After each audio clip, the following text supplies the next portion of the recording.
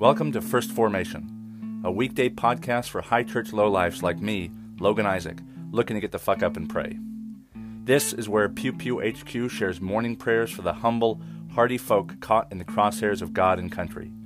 A podcast for anyone who cares for soldiers and veterans enough to follow us into the mud and the suck, to hear the good news through grunts and with grunts in the unity of the Holy Spirit as one church forever and ever. Fall in.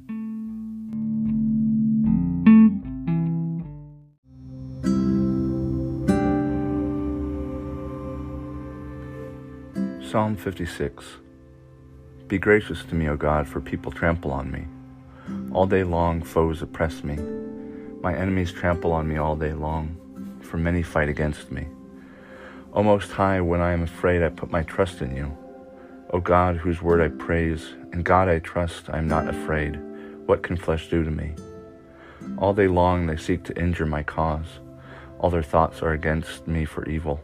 They stir up strife, they lurk, they watch my steps as they hoped to have my life. So repay them for their crime. In wrath cast down the peoples, O God. You have kept count of my tossings. Put my tears in your bottle.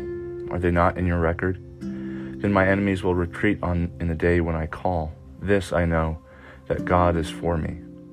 In God whose word I praise, in the Lord whose word I praise, in God I trust, I am not afraid. What can a mere mortal do to me? My vows to you I must perform, O God. I will render thank offerings to you.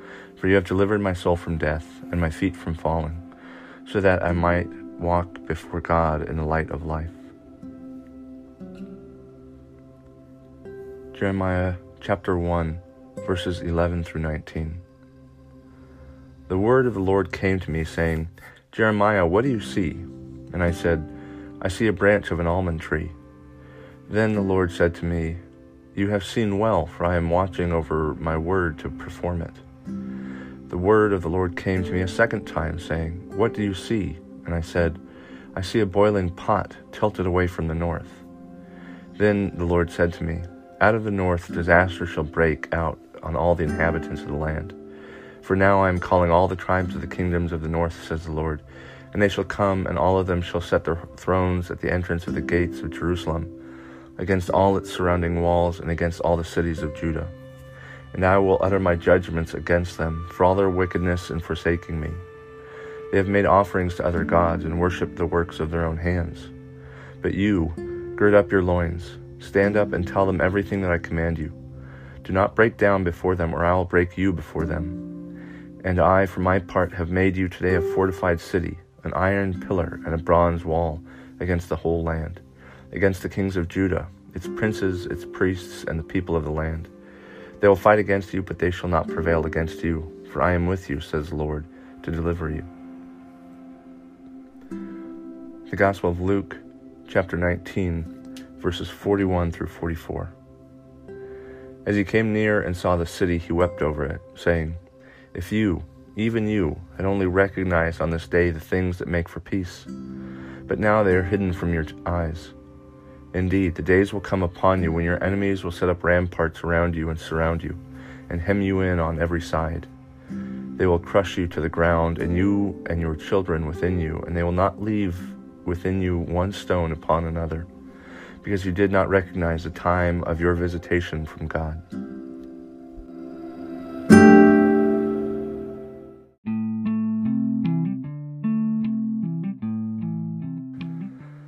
Last night, President Trump gave the State of the Union address, I think exactly a week late because the government was shut down. I didn't watch it, mostly because it's become predictable how politics kind of unfold at the national level. I've been thinking for some time that it's unfortunate that we focus on these big national concerns, which is often at the expense of small local concerns. And part of that has to do with, when we talk about voting, we often are talking about federal elections.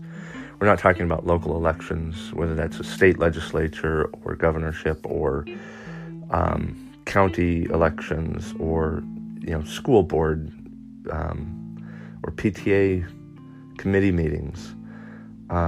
We have this fascination with the biggest and the best or the greatest, and we think, the danger is in thinking that change comes from above and trickles down, and we have to get the right president or the right Congress people, but we lose sight of the fact that our regions and our cities and our towns, right there where we spend most of our time, they have a set of politics.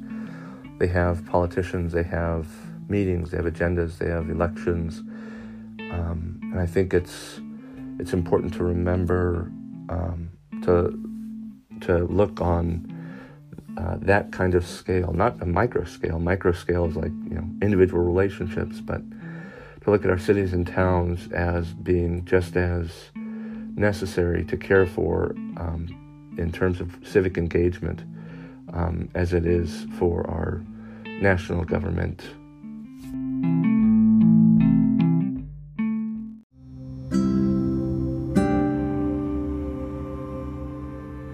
A prayer for cities from the Book of Common Prayer.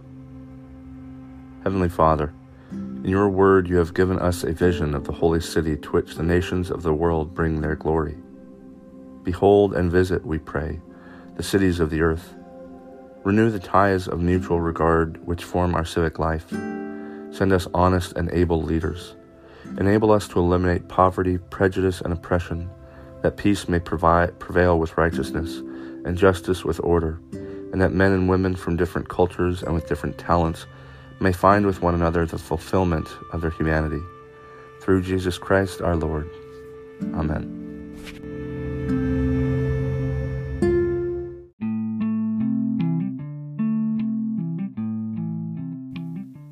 Thank you for falling into Pew Pew HQ's First Formation, where we share morning prayers for the humble, hardy folk caught in the crosshairs of God and country. If you like what you've heard, I hope you'll consider participating in one of the three following ways. First, you can support this podcast with a monthly contribution at anchor.fm/firstformation. You can sponsor morning prayer for Pew Pew people with as little as $1 a month, and you can cancel at any time if I ever piss you off. Second, you can become a co-host yourself by recording a lectionary reading and sending it to me to be included in a weekday episode of your choosing. Instructions for co-hosts can be found in earlier episodes, and you don't have to be a grunt to participate in First Formation in this or any way.